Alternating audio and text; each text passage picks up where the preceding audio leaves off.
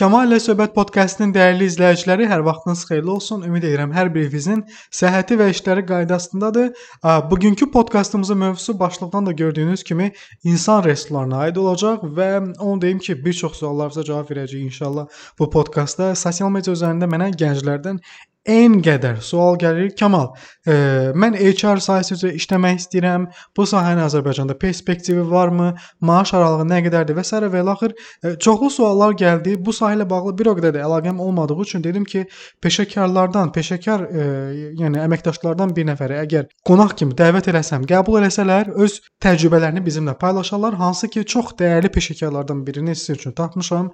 Adı İlkin bəydir. İlkin bəyin Azərbaycan bazarında HR və eyni zamanda idarəçilik sahəsində kifayət qədər təcrübəsi var. 10 ilə yaxındır hansı ki və o bu podkastda bizimlə o pain pointlər deyirlər, ağrı nöqtələri, hansı ki siz həmin o nöqtələrlə bağlı hər dəfə mənə suallar ünvanlayırsınız. O nöqtələrə toxunacaq İlkin bəy və onların üzərindən yola çıxaraq bizimlə öz tövsiyələrini paylaşacaq. Odur ki, çox uzatmadan sözü İlkin bəyə verirəm. İlkin bəy, çox sağ olun dəvətimi qəbul etdiyiniz üçün, qoşulduğunuz üçün.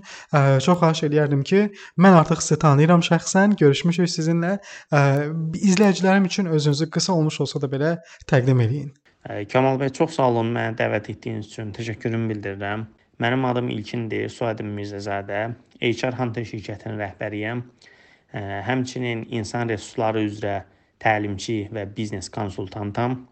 Hal-hazırda 10 ildən çoxdur ki, menecment sahəsində fəaliyyətim var və öz şirkətimdə fəaliyyətimi davam etdirirəm. İlkin bəy, çox sağ olun təqdimat üçün. Sizə bir sual verəcəm.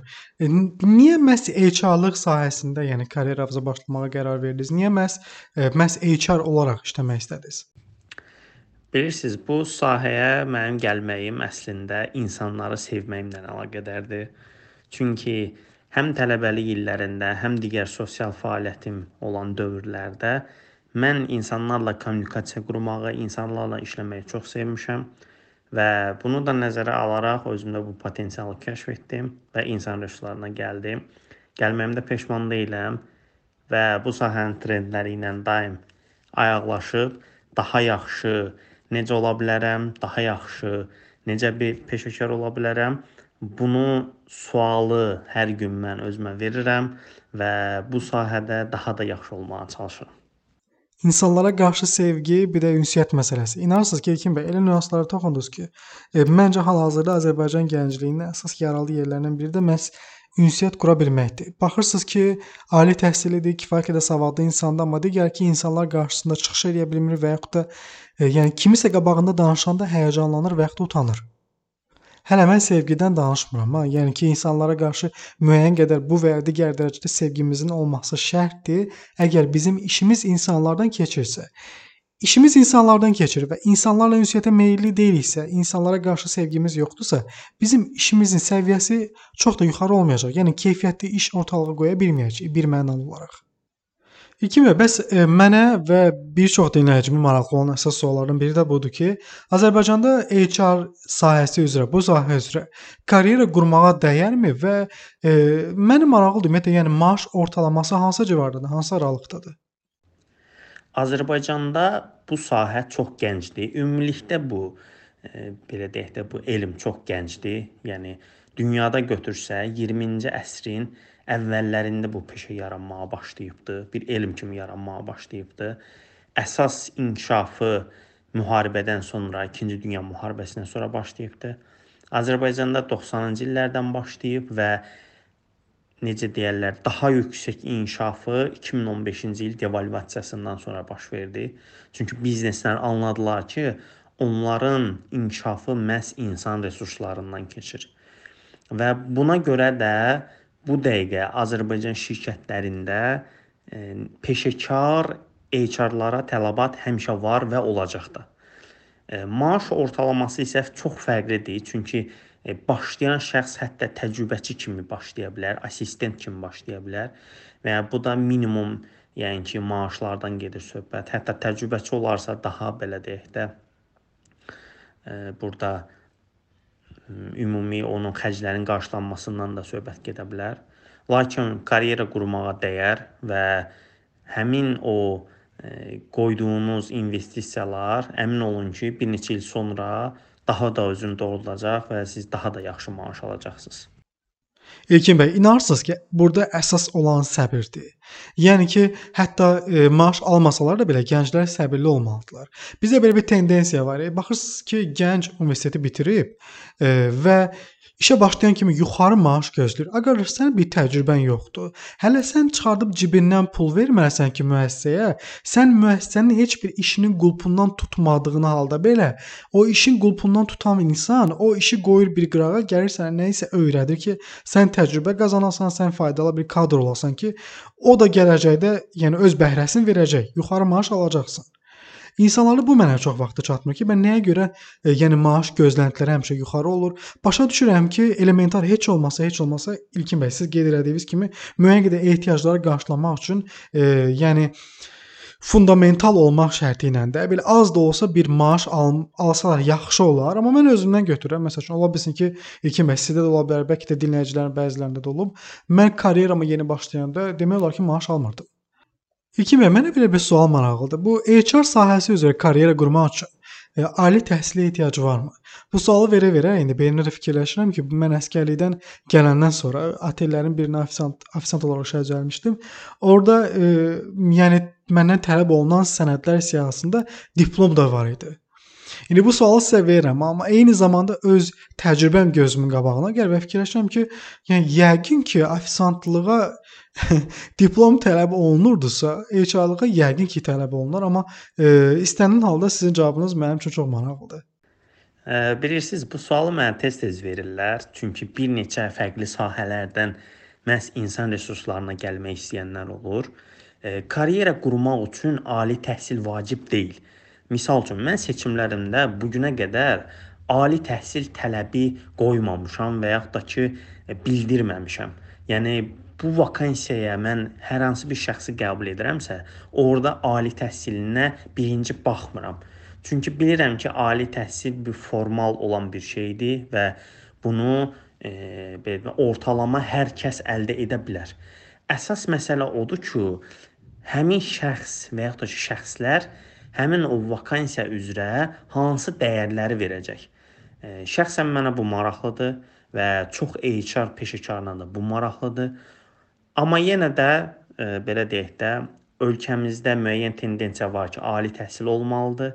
Bunu nəzərə alaraq ali təhsil almalarını tövsiyə edərdim, xüsusilə də humanitar sahələr üzrə. Amma yoxdursa da heyfslənməsinlər. Ən azından kurslar var və çox dəyərli kurslara getməklə özünü daha da inkişaf elətdirə bilərlər və əmin olsunlar ki, təkcə ali təhsil də kifayət deyil. Ən azından siz bir neçə dənə kurs keçməlisiniz ki, o sahəni daha dərindən mənimsəyəsiniz. Deməli belə, ali təhsil önəmlidir, amma ali təhsil olmayan insanlar yenə də bu sahədə karyera qura bilərlər demək ki. Əla, çox gözəl. Onda yəni belə çıxır ki, kurslara getməklə İlkin bəy özü qeyd elədiyi kimi də, yəni səviyyəli, müəyyən qədər daha yaxşı savad və bilik verən kurslara getməklə bu sahəyə başlamaq mümkündür demək ki.